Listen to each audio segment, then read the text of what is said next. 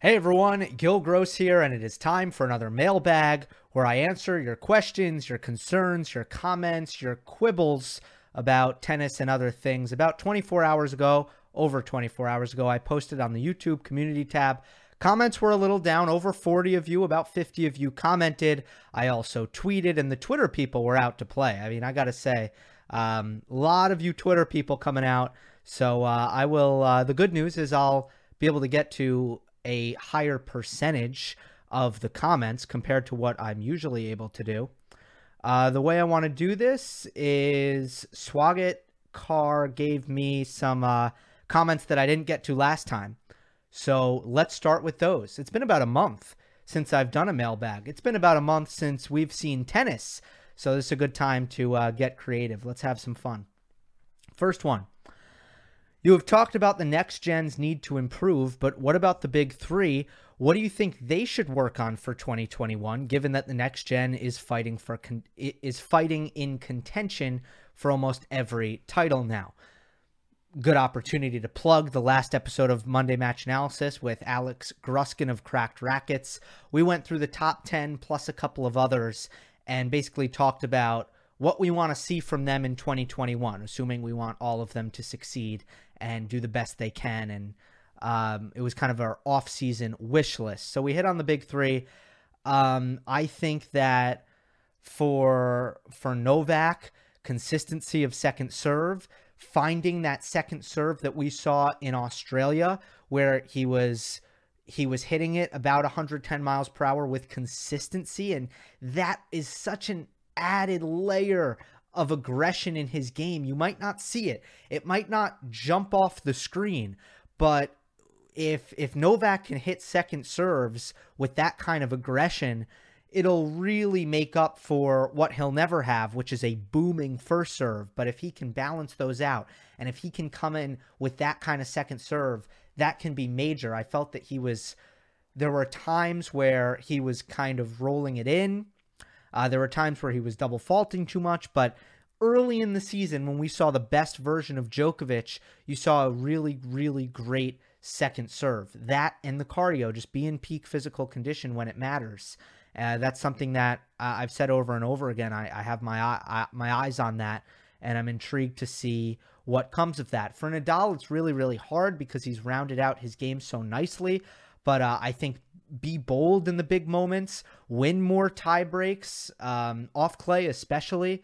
And I think that just comes from kind of taking a little bit more risk in the biggest moments. It's something that I think that I came into 2020 talking about for Nadal, but hopefully he can continue to make progress on that in 2021.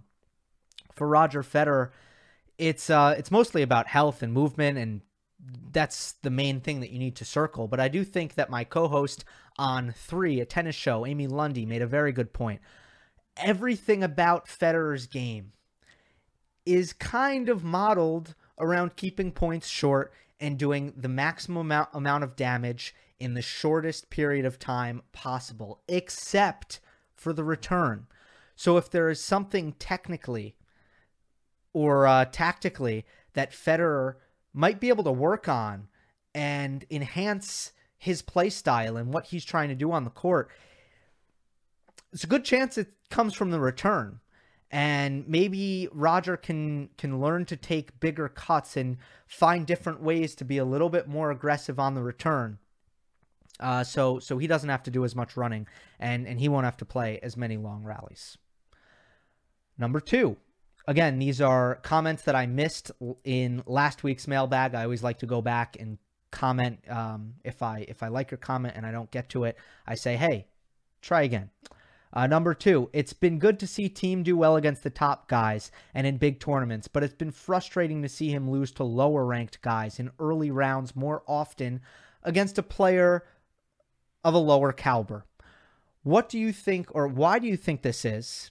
And do you think it will always be a problem in his career? I'm glad to see this comment in here because, you know, I think I've been a little bit off in my analysis of Dominic Thiem and what I've been hoping his next step in his development was going to be, because I've always had this fantasy about Dominic Thiem that he was going to play a little bit more like Murray, Djokovic, and Nadal, and have a little bit more discipline from the baseline and limit his mistakes. And the reason why I was hopeful that Dominic Thiem might be able to do that at some point in the future is because I think that he's an incredibly hardworking athlete. I think he has great fitness. I think he has the ability physically to hang in rallies, and I think he has the technique and the racket talent to limit his mistakes better. And I kind of thought that that was the next step, but the more I watched Thiem in 2020, and I'm just seeing him get better and better and better, the more I'm starting to realize that that may just never be in the cards for Dominic Thiem. So what does that mean? It means we accept, and he accepts, that sometimes it's going to be a little bit ugly. In both the micro, there might be games where he's making 3 or 4 errors and getting his serve broken. In the macro, there might be matches where he's making 35, 40 unforced errors and he's losing against someone he shouldn't. That's what comes with what he's trying to do on the court, which is a really ruthless look. It's different than Federer because the offense is deployed differently. It's deployed more so with brute force, with power, with heaviness, with weight of shot. And that's not Roger. But in terms of tactically, what he's trying to do, the level of aggressiveness, the amount of risk he's taking, it's very similar to Roger, right? So the intention is the same. The way he gets to the end point is different. But the result is that sometimes Dominic Thiem is giving a lot of gifts to the player on the other side of the net. It's going to lead to more upsets. It's going to lead to more volatile tennis. That's what's going to happen. I always felt that Federer was more likely than even an Andy Murray to, and I understand that there was a point in his career where this wasn't the case. Really up until he had the crazy run, the record-setting run of major semifinals, which went through 2000. What was it? Went through 2010, I want to say. Did it end in the loss to Stakhovsky in Wimbledon in 2012?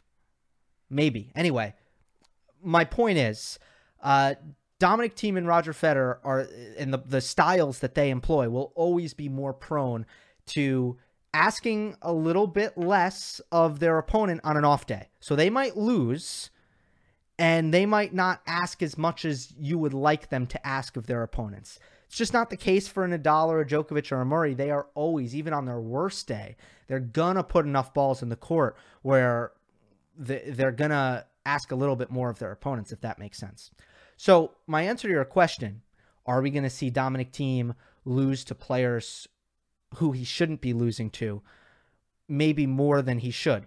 I think yes. I think that's probably something we can get used to. Sorry to go long on that one. How many slams do you think the contenders outside the big 3 will win next year, and which ones are they most likely to win? The second part of the question, I would say Australian Open and US Open. I think on hard courts, they are the most threatening. But on the natural surfaces, you have Nadal on clay, which obviously is going to kind of tilt the probability, tilt the percentages. And on grass, you just haven't seen anything from really anyone in the younger generation, and you can throw Dominic Thiem in there as well. U.S. Open, at the end of the year, the big 3 are more worn down. So I think that's always a good candidate. But I think hard courts, I would set the over-under at 1.5. And I know that there are more people who have asked that in this comment section. So 1.5 would be my over-under for slams won outside the big 3. I would favor 2 over 1. I think it's more likely that there are 2 slams outside the big 3 than 1. I would even venture to say maybe I'd set the over-under at 2, but I think 1.5. 1.5 tilted towards 2. Andrei Rublev had an amazing season this year. Which 5 ATP players outside the current top 10 do you expect to have a great year next season? All right, let's do it. Let me pull up the rankings because I'm not going to do that off the top of my head. And I will give you some players outside the top 10 that I think will be on the up. I'm not going to give you the obvious ones. I'm not going to say, Yannick Sinner, okay? I'm going to try to be a little bit more outside the box. But I will throw Alex de Minaur in there. 23 in the world, still flying a little under the radar. I think if he develops more physically, I think he can have a big year. Borna Coric, forgotten man. He'll be rising the ranks, in my opinion. Casper Ruud, also kind of in that category. You know he's coming up. He's at the ripe age of 22. Just not a lot of people are talking about him. He should be on the up and up. Hugo Humbert, very underrated. People aren't talking about him enough, I don't think. Dan Evans continues to get better and better. Now, he is not so young. He is 30 years old. But I see him continuing to really mold into the kind of player that he has always had the potential to become. I will give you Miomir Kecmanovic, another one of the young players that just isn't getting as much attention. Alejandro Davidovich Fokina, I think just an underrated, another young gun. Fušović is kind of always in there as someone who I have my eye on. I think he's always a tough out. I'm always a fan of his. Vasek Pospisil can continue to get better and better with the new mindset that he's found. I don't know when I've hit 10, but I'm just going to keep going. I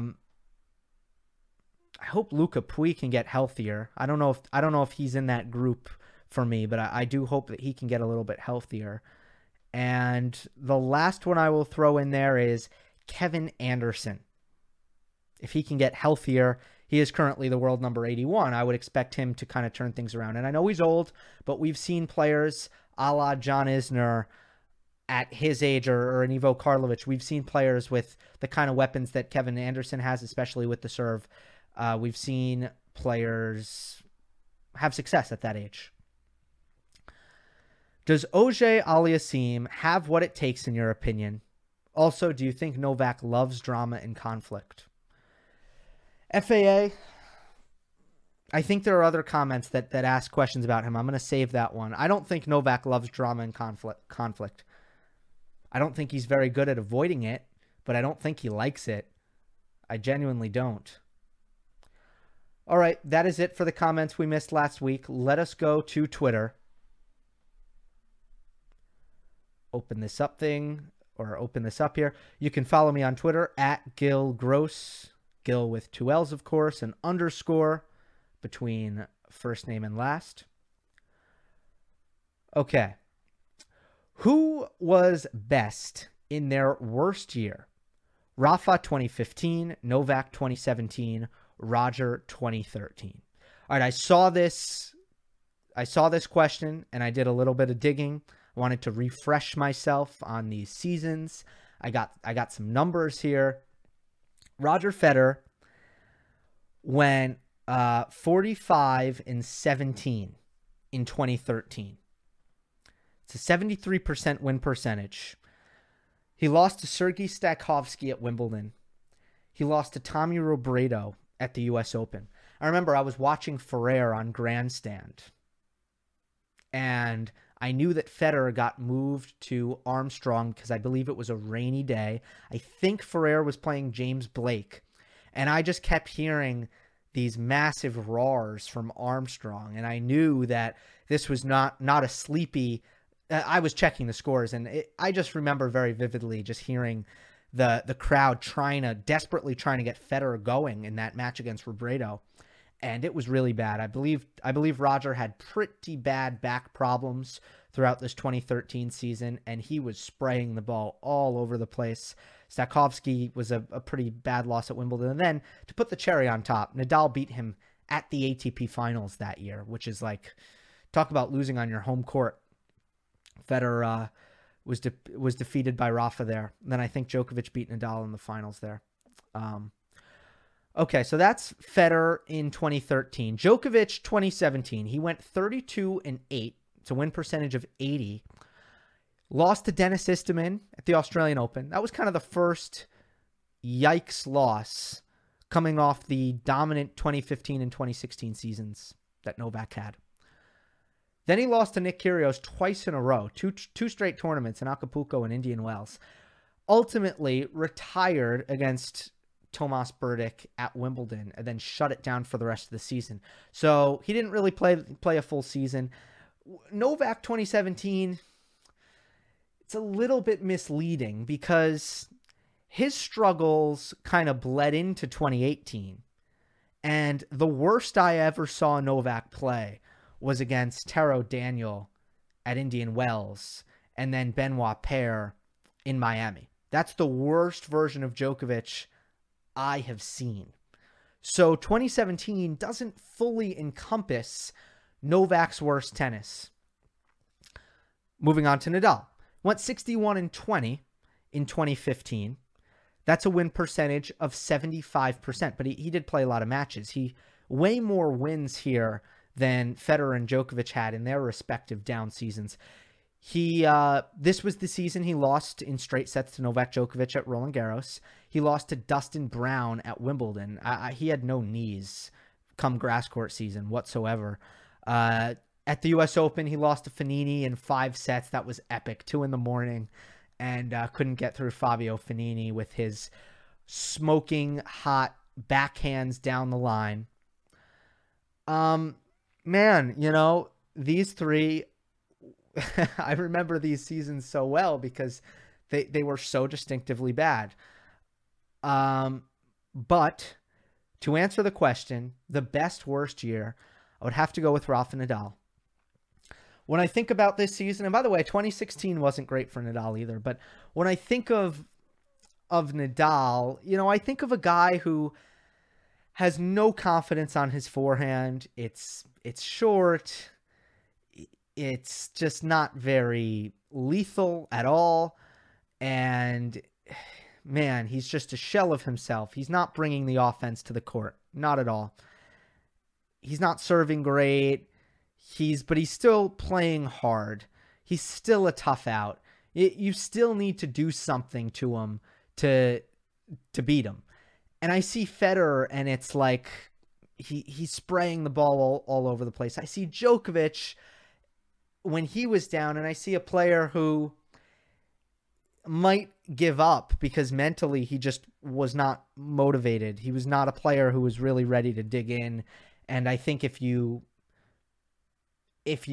sapped the belief out of Djokovic, you might just get a shell of a player. So I still think Nadal was best. And then ultimately, Rafa won 61 matches in 2015. Djokovic won 32, and then he shut it down for injury. And then Federer won 45. So I got to go with Nadal.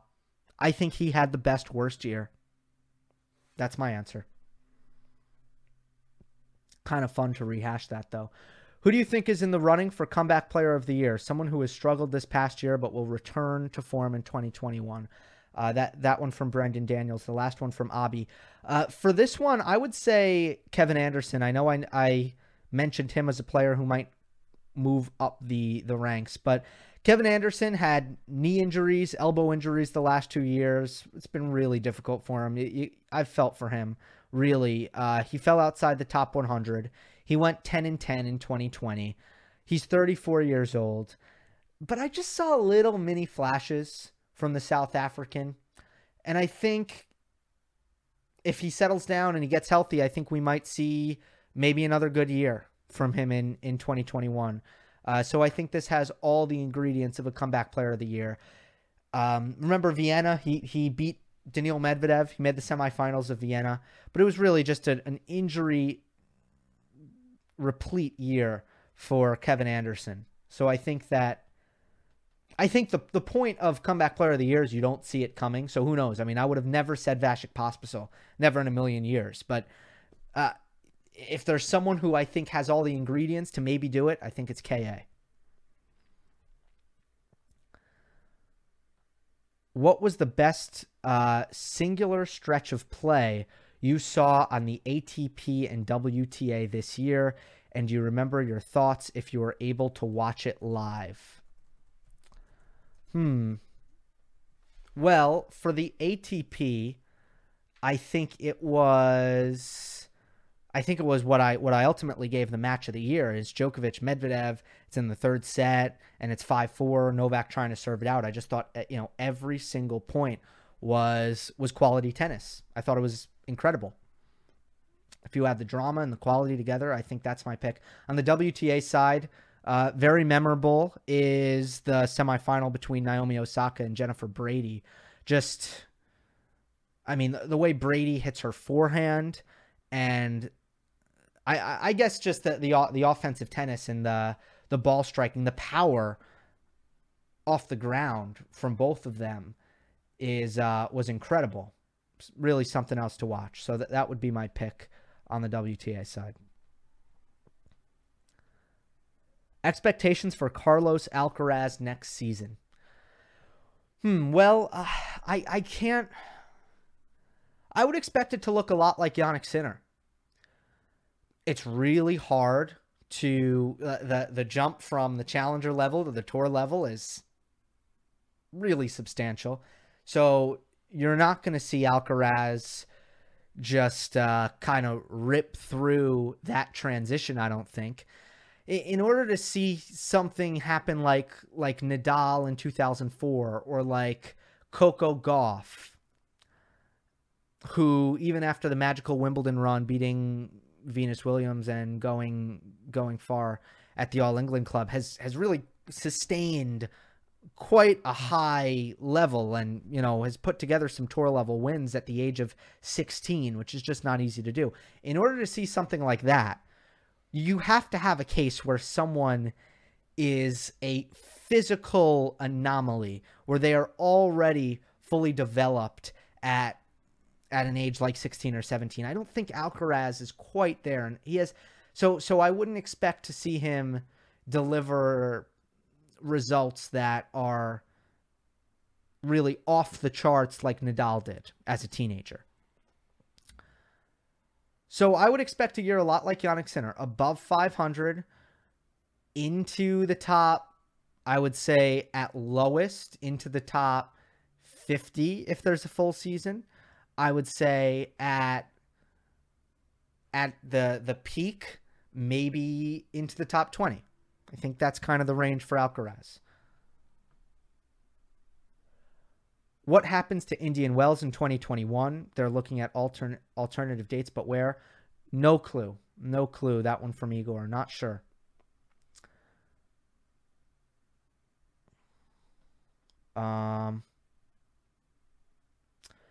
Hey, Gil, I remember you saying a while back that you felt like Federer had one more slam left in him. Even given everything that's happened since, I tend to feel the same. Assuming physical recovery goes well, do you still have that feeling that he can pull off one more? Again, if I were to put odds on it, would I bet my mortgage that Federer's going to win another slam? Absolutely not. And I would, in my heart of hearts, if I had to set a percentage, I'd probably have it below 50%. And in fact, I definitely would have it below 50%. But I think it's only fair. You give him the benefit of the doubt. I am not going to assume regression. I'm just not, because why? I'm done doing that. I'm not going to assume regression based on what data? Based on his age, based on the fact that he had a surgery.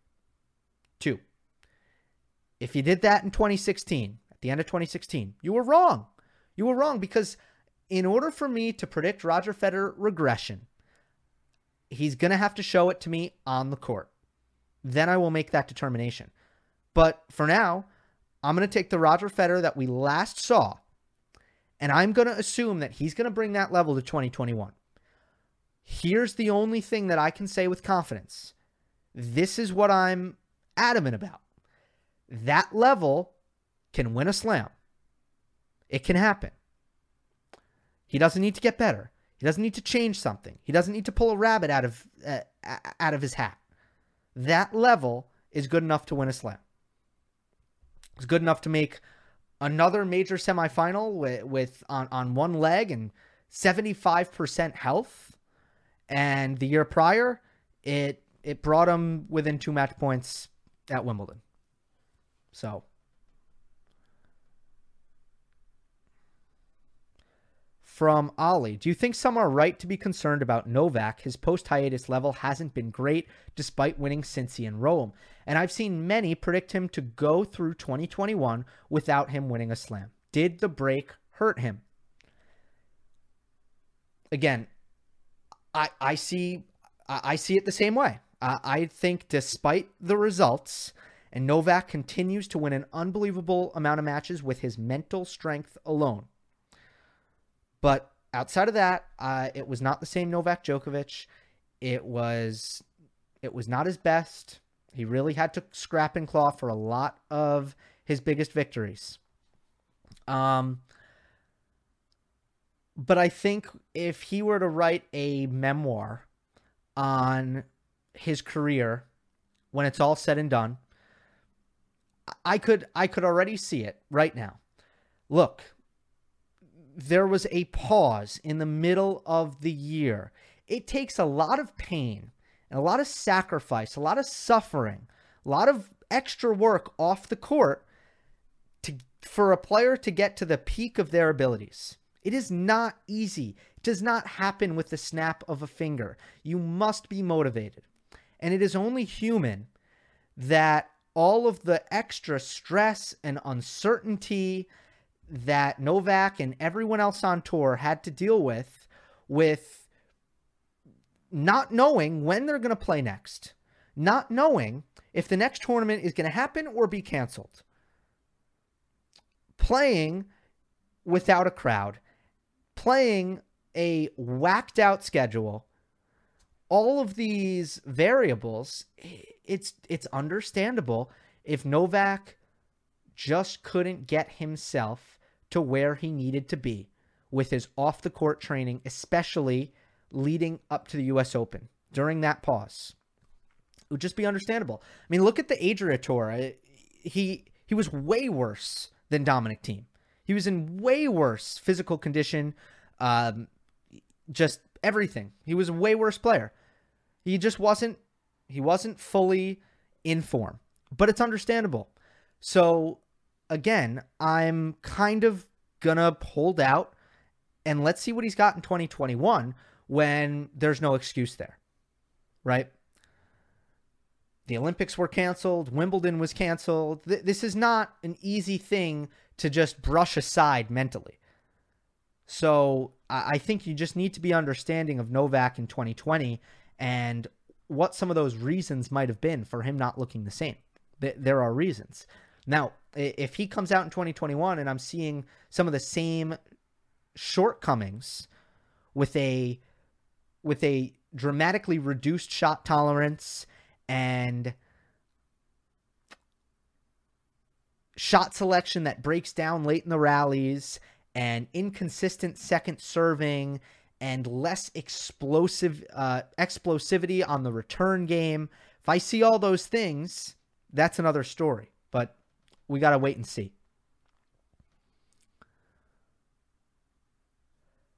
Current ATP players from outside the top 10, who would be your pick to have a career best 2021 season, except Sinner? Yeah. Well, okay. I guess the last comment asked me to pick 10. This is asking me to pick 1. So who do I feel the most strongly about? It's probably between Hugo Humbert and Alejandro Davidovich Fokina. Those are kind of my two players. And I would go with Davidovich Fokina because I see him maybe as someone who's a little bit more versatile when it comes to surfaces. I think he's got a lot of good tools on both clay and on the quicker surfaces. I want that serve technique to tighten up a little bit. I don't like it. His arm's too straight. He doesn't get that nice. Everyone kind of gets that. I don't know. You want to get kind of an L shape in the elbow on the trophy position. And I feel like Davidovich Fokina is all the way out here like Novak used to be. I hope he starts serving better. Outside of that, great hands, great power, good movement, creative player, motivated player. I really like Alejandro Davidovich Fekina. So he's my guy.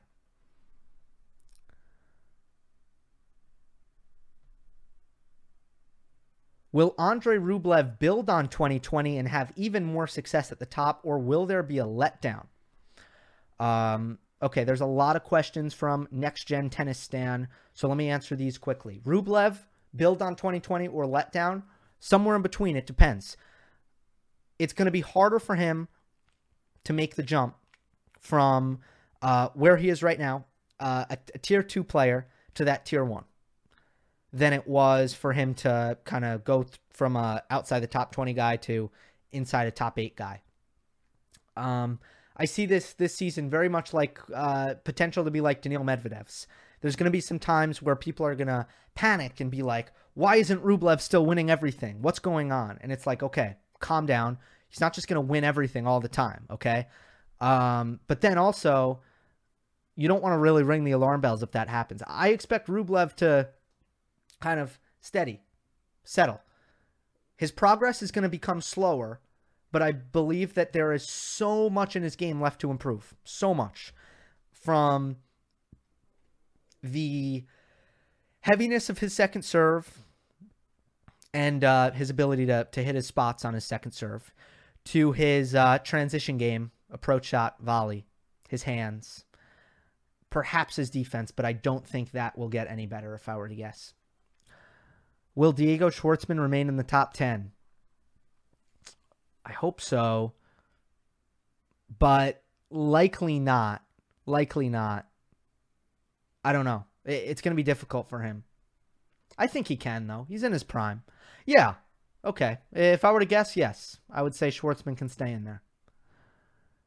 But my official top 10 prediction, I got to see. Because my official top 10 prediction will come in a couple of weeks. I'll do my preseason top 10. That'll be a blast.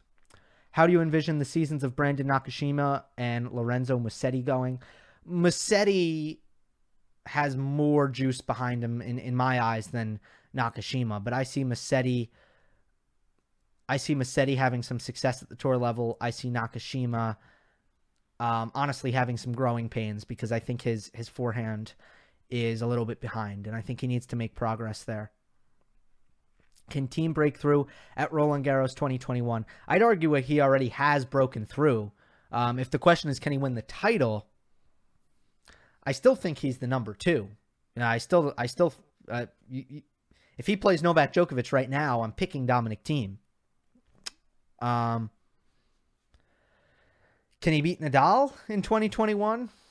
Probably. It would probably require Nadal to step down a level, or Dominic Thiem to introduce something that we haven't seen from him yet. It would probably take one of those things.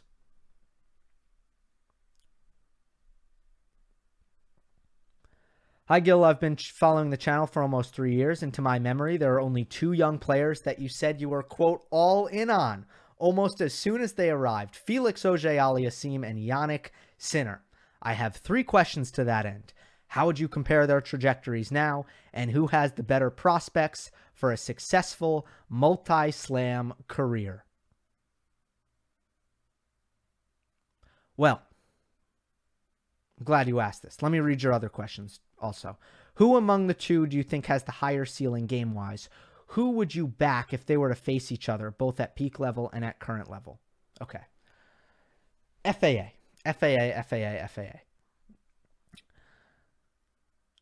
I was not encouraged by his growth in 2020.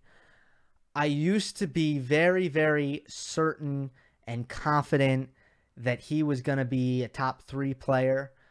I'm no longer extremely certain about that. I still think that he can be, and I still think he has loads of potential, and I still think he's going to be a great player. I still think he's almost guaranteed to be a top 10 player. I feel like his progress has slowed to a level that I've been disappointed with. Yannick Sinner, I can't say so much. I think he has continue to get better and better, physically developing the forehand, just really tightening it up, and it's becoming a much more consistent weapon, a more compact weapon, and more repeatable, I would say, all in all. And he's starting to move better and better, putting in the work. He's going to bulk up, I believe. So right now, I'm all around more confident in Jannik Sinner than I am FAA. I also think he's much more balanced. Sinner's more balanced. And FAA, and this is something that I'm not patting myself on the back here. I'm just saying I haven't heard anyone else say this. But I don't know why there hasn't been more talk about his backhand, because it's not at a top 10 level. It needs to be better. It needs to be more effective. And that's a big deal, because I'm just talking about blanket statement, all aspects, offensively, defensively, in every respect. I don't think the FAA backhand is really in a great place right now. And if I were to go into detail, I'd say one thing is that he doesn't hit it down the line. He's 90% of the time that ball is going cross court. And it's just, you can't be that predictable against the best players. They are going to kill you for that. And I think while it's a heavy shot, while he hits it hard and he gets a lot of spin, A, it's not really consistent enough, but B, I don't see him getting a lot of depth on it. I don't see him putting it really in the best parts of the court all the time. I see him leaving that shot in the middle of the court. So that's the backhand. And then on the forehand, it's such an unbelievable weapon, which with so much to unlock, so much potential to unlock in that forehand, but he misses it too much, and it's because he's going for the wrong shots. It's not technical at all. It's literally just that he is going for the lines, and then sometimes he's missing because he's going for too much. And part of that is maybe because he's not confident in really finishing his volleys yet, so maybe he feels like he has to finish instead of, well, I can hit it a little bit safer inside the line and just follow it in. Maybe that's the reason, but also I feel that he's lacking court feel, and sometimes the angle is wide open and he's still hitting deep, or the drop shot is wide open and he's still hitting deep. He's just not constructing points like I'd like him to yet, and he's still double faulting too much. So there are a lot of things with FAA that when he was young, I was like, okay, well, they'll get better. This is no problem. I still see a player who's an unbelievable athlete, who has this great combination of athleticism and power that reminds me of a Rafael Nadal or a Novak Djokovic, who has a forehand that has the potential to develop like a Roger Federer, who has the serve, which is 130, a first serve that can be a weapon. All of these things combined, holy moly, we have the potential for an all-time player here. He's just not making any progress on the weaknesses, in my eyes, in 2020 at least. So again, I'm trying not to judge players too hard on last year. So let's see what he has for me next season. That's what I'll say about FAA.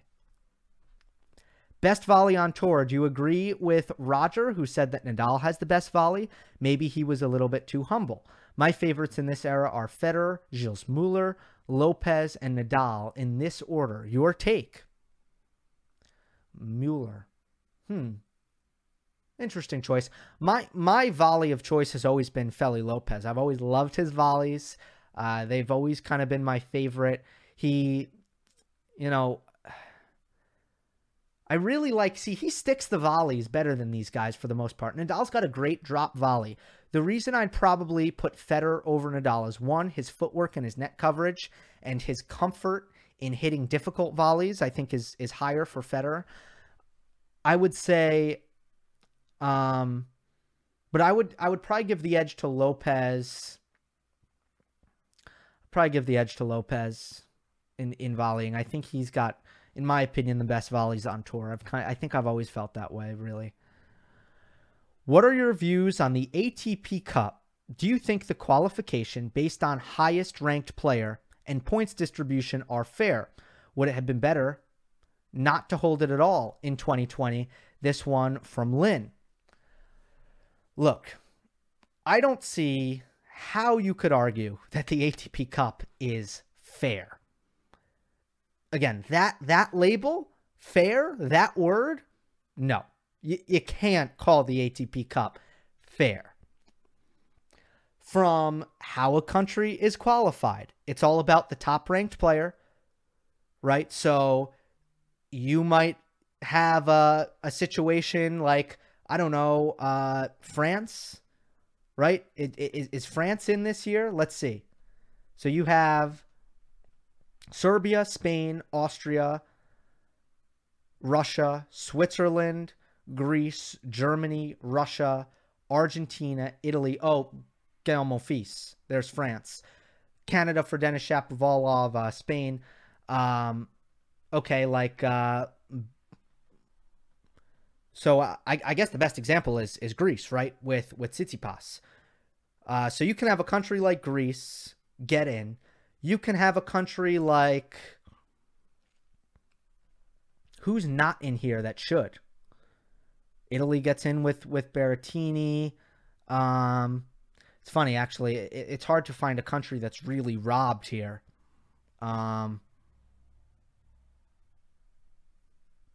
Interesting. Argentina.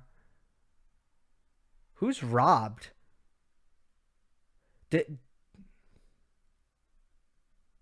We saw also Dimitrov get Belarus in last year. Excuse me, Bulgaria. Sorry about that. There's no way that you can attach fair to ATP Cup, right?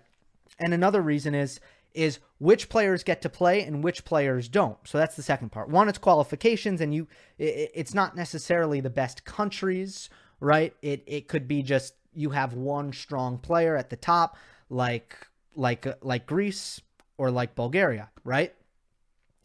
But what about the Russia scenario where you had Andrei Rublev in a situation with Khachanov and Medvedev above him, and here we are, Andrei Rublev, number 23 in the world to start 2020.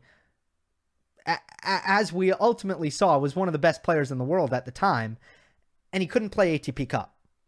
Not only does it rob him of the rankings points and the prize money, but it robs him, more importantly, of the experience, right? He might have gotten that repetition in a match against Novak Djokovic.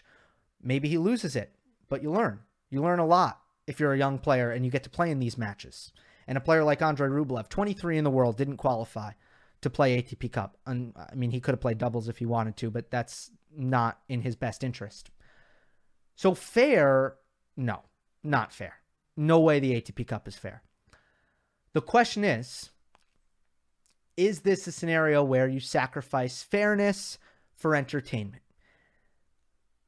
We do this in tennis. We do this probably in all sports. I could think of other examples, but in tennis, the example that comes to mind immediately is the wild card. Are wild cards fair, or are they the best thing possible for our entertainment?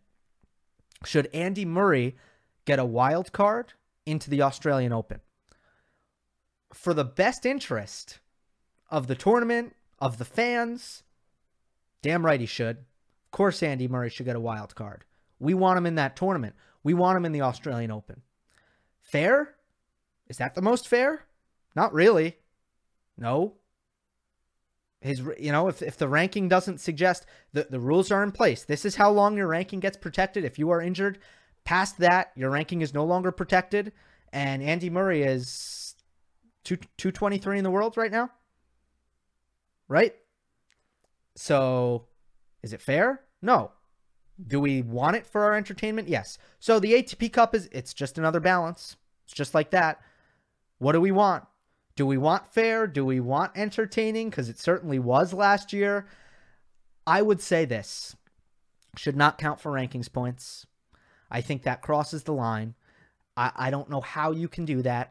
You're giving players in the 700s, the 600s, the 500s in the case of I remember last year, with Greece and Bulgaria particularly, you are giving these players an opportunity that they did not earn. It's just that they have a Tsitsipas and Dimitrov earned them for their respective countries, but these players, they didn't earn that opportunity. And then you have players who are robbed of an opportunity, and it's completely not merit-based. It's because they hail from a country that just happens to be incredibly overpowered, incredibly strong within the ATP. You can't make any argument that it's fair, because it's not. It's objectively not. But it's entertaining. So how can we keep the entertaining, and how could we add fairness? Take away the rankings points. I think players will still play. I don't think everyone's going to flock to Doha just because ATP Cup takes away the rankings points. Maybe they would. And then we could have a separate conversation. I guess, I suppose it can be difficult. It's not a simple and easy solution.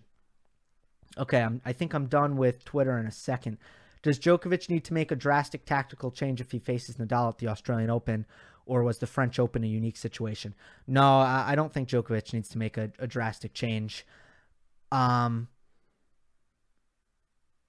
interested to see if Nadal tries to hug the baseline like he did at the French. And I would like to see how often Djokovic goes to the drop shot is something I'll be interested to see in 21, but off the top of my head, no. All right. Let us go to the YouTube comment section. What part of Rafa's game does he need to focus on to improve his chances at the Australian Open? Feel like I already answered that. One thing I will add to Nadal, which I didn't say, is I think he's probably tired of tinkering with his service technique. He's playing with it, and it seems to be changing constantly. He probably is frustrated with the level of consistency that he's been able to find, lack thereof, in his serve. And I think he'd rather serve a little bit higher percentage for serve, still go big, and just find that perfect balance and be in those between 115 and 120 miles per hour at a high percentage, and find a technique that really feels good for him and that he can stick with for not a year, but 3 years, 4 years, right, until he retires. And I think he hasn't found that yet.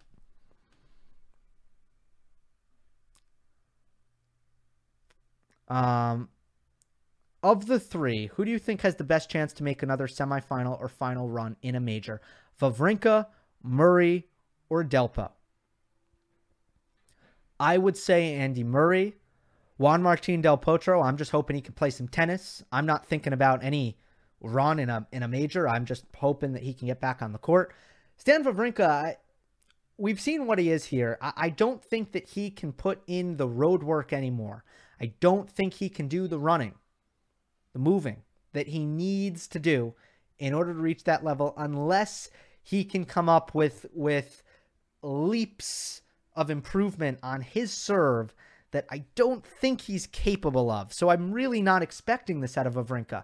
I know that a lot of people keep waiting for that to happen. I just wouldn't hold your breath here. Stan's still a tough player. Stan's a good player. But I'm not looking for him to make another run. Andy Murray, I don't think we saw a healthy version of Andy in 2020, and I am still holding out hope that we might be able to see it at some point. And when that comes, I want him to be a little bit more aggressive than I've seen. But he's going to be he's going to be really, really good again. So by far out of that group, Andy Murray is who I think has the best chance at making another run in a major. What are the main differences between Zverev and Medvedev? Their games seem like a carbon copy of each other, and their achievements are also similar.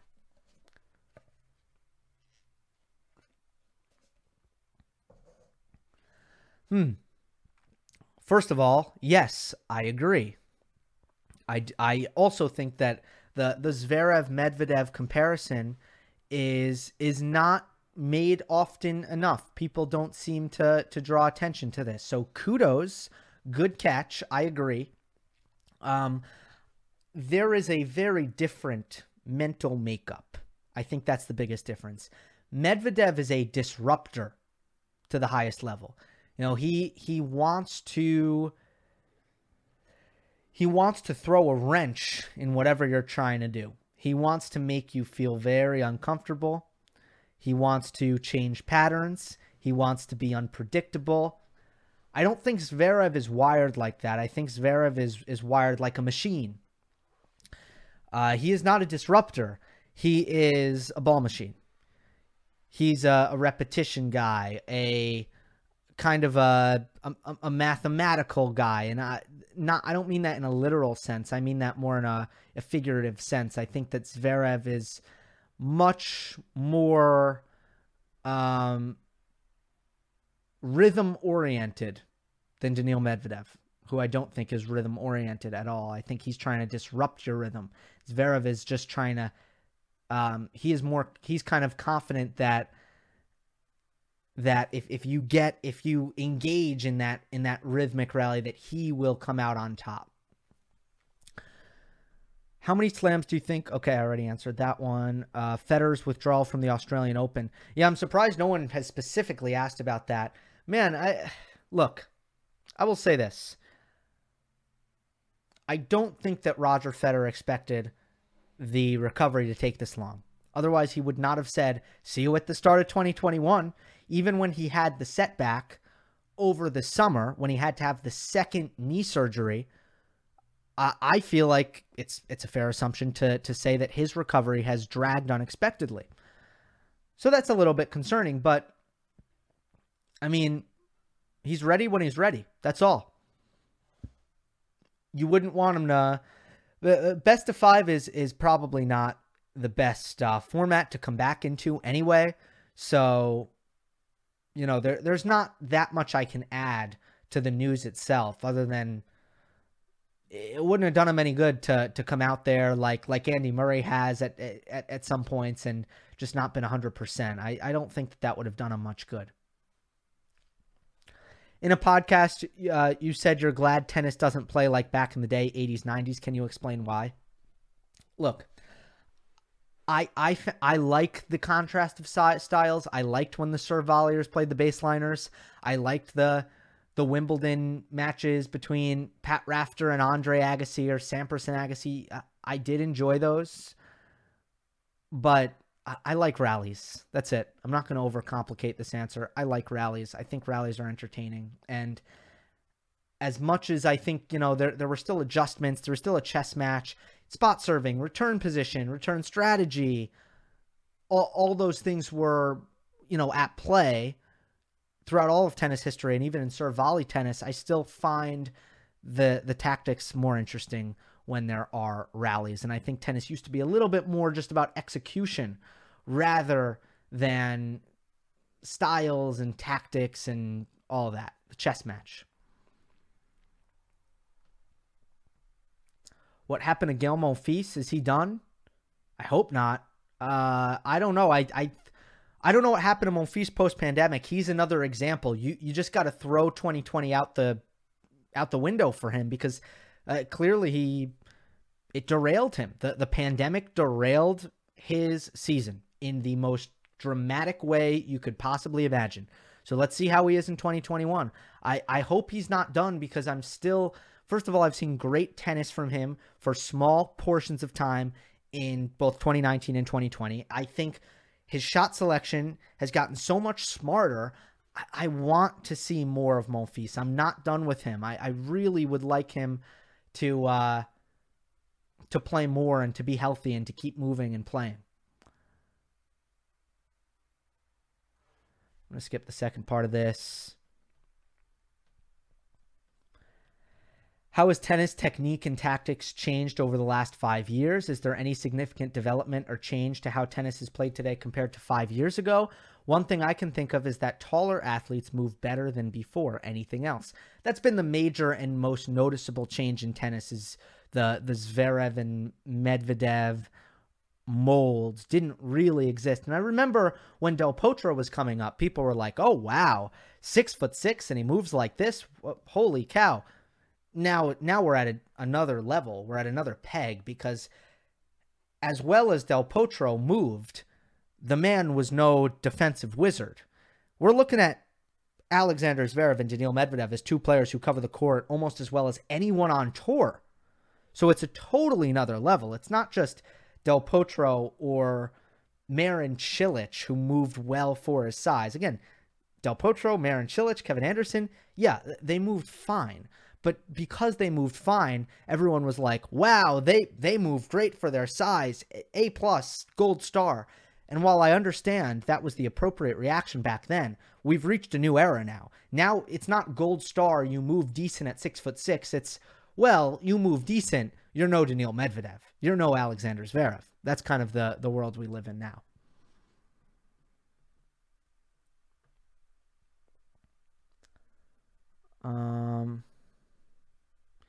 Yeah, there's a question about draws, and I've answered this one. Tennis Talk asks, should one play 8?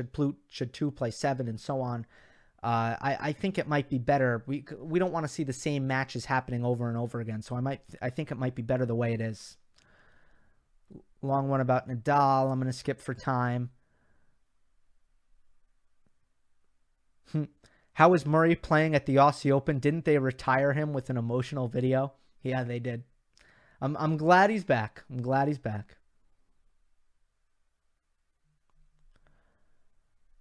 Okay, here's one from Preston. I think as tennis fans, and I think I'll answer two more. I think as tennis fans, we deserve the following situations to occur. If you could, what is your opinion on each theoretical matchup? Novak Roger French Open final, guaranteeing one will complete their second career Grand Slam. Man, that would be glorious. Roger Rafa match in New York, finally after having 4 chances of it occurring.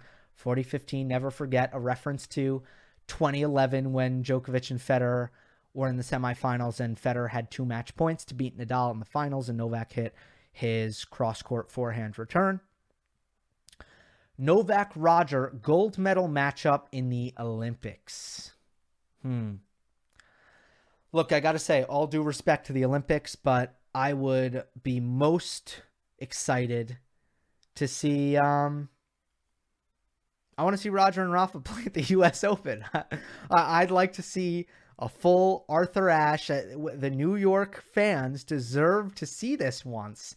And that's my pick. Maybe I'm biased. I have a soft spot for the U.S. Open.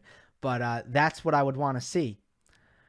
My opinion on each theoretical matchup. Here's my opinion. I think that right now, Federer might have a better chance at beating Novak best of 5 on clay than hard court. It's less so about what Roger likes, but more so about what Novak likes. And I really liked what I saw out of Roger on clay in 2019. I thought it was pretty good stuff from him. Roger Rafa in New York, U.S. Open. I just want to see Roger and Rafa on a hard court because we haven't really seen it since the stretch from 2017-2018, right? So that's been a while. I just want to see that and what that looks like. I don't know what that's going to look like. It's been too long, to be completely honest with you. Who knows? Last time we checked, Roger was really doing things that gave Rafa a lot of problems with taking the backhand early and hitting it flat cross court and punishing the wide serve with the backhand return. So that's last time we saw. All right, last one. We will go to Ravi with 8 likes on this one.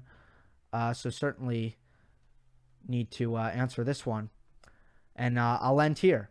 Whoops. Sorry about that. I clicked on the wrong thing. First one. What is more likely, Gil? Oh, okay. It's a 4. Oh, no. This is just the first one. Nadal winning Australia/Wimbledon or Novak winning the French. Certainly more likely that Nadal wins Australia or Wimbledon because I don't have Novak as the number 2 at the French. I will repeat. I will reiterate.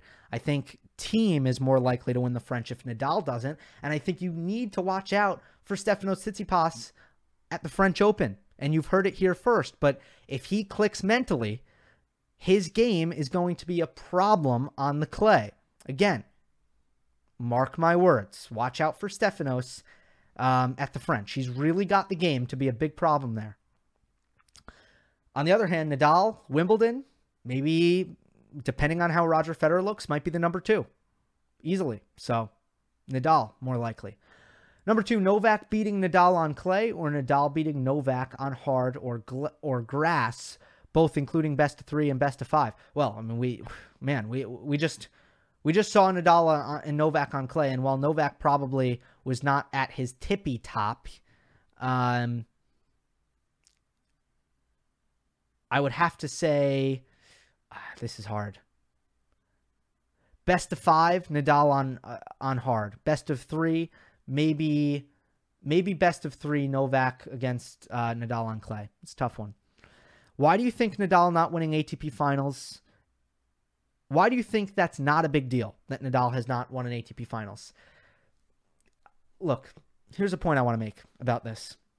It's not that I think it's not a big deal. I just don't think it's like some kind of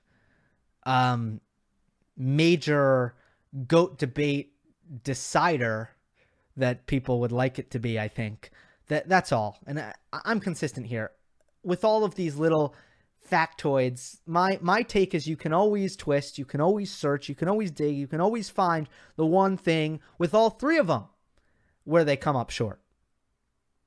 It's getting a little harder with Novak, to be honest, but he's 3rd place in the most important one. So there it is for Novak. But let me make this point on Nadal having 0 ATP Finals. It is not surprising, folks, that the titles are, in Nadal's case, are very lopsided. A lot of French Open titles, 0 ATP Finals titles, where with Nadal and, with Federer and Djokovic, it's a little bit tighter, a little bit more spread out. You know, you have both of them have been good at Wimbledon and good at the U.S. Open. They each had their runs there, and Australian ATP Finals. Because when you think about it, you have 2 guys in the big 3 who are pretty close to each other in terms of what their preferences are for conditions. Federer and Djokovic are similar. Nadal is the odd man out. So imagine if we erased Novak Djokovic from existence and we made David Ferrer 3 inches taller, and we gave him a serve 130 miles per hour, and we gave him 5% more power off the ground. We kept his movement, we kept his consistency. Now Ferrer is a big problem on clay for Nadal, right? Let's just say that. Now Ferrer is a big problem, and he prefers clay. What would Federer's numbers look like now? He would be less likely, if we replace Djokovic with Ferrer plus, he would be less likely to have that one French Open title. Maybe Ferrer would have won it that year, 2009. He would be more likely to have more than his 7 Wimbledons, right? All the numbers would become more lopsided. The way the big 3 are constructed right now, you have 1 versus 2. So one of the reasons why Nadal has a 0 there is because, all in all, like, he has to compete with 2 players who are better than him on indoor hard. They're better. 2, though, instead of 1. And if there were, let's say, 2 Nadals, for example, well then, or if there was another player who was more similar to Nadal, well, yeah, he'd have less French Opens and he would be more likely to have that ATP Finals title. So I do think that the fact that Nadal's surface results are lopsided, it makes sense when you think about it. It makes sense, right?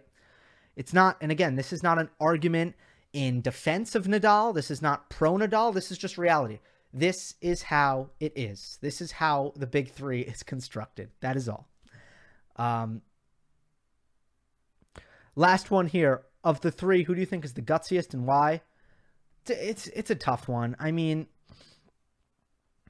I would say Nadal is the gutsiest.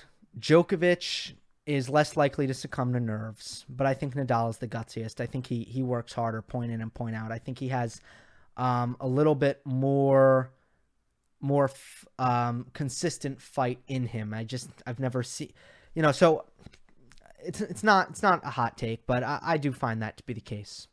All right, that is it. We've gone over an hour. This was a lot of fun for a good off-season mailbag. Appreciate you guys. I got to every single comment, by the way. No, that's not true. I got to almost every single comment. So glad you guys were able to participate. Always enjoy this. And I'll do it again soon. Hope you enjoyed. Don't forget to subscribe. I'll see you next time.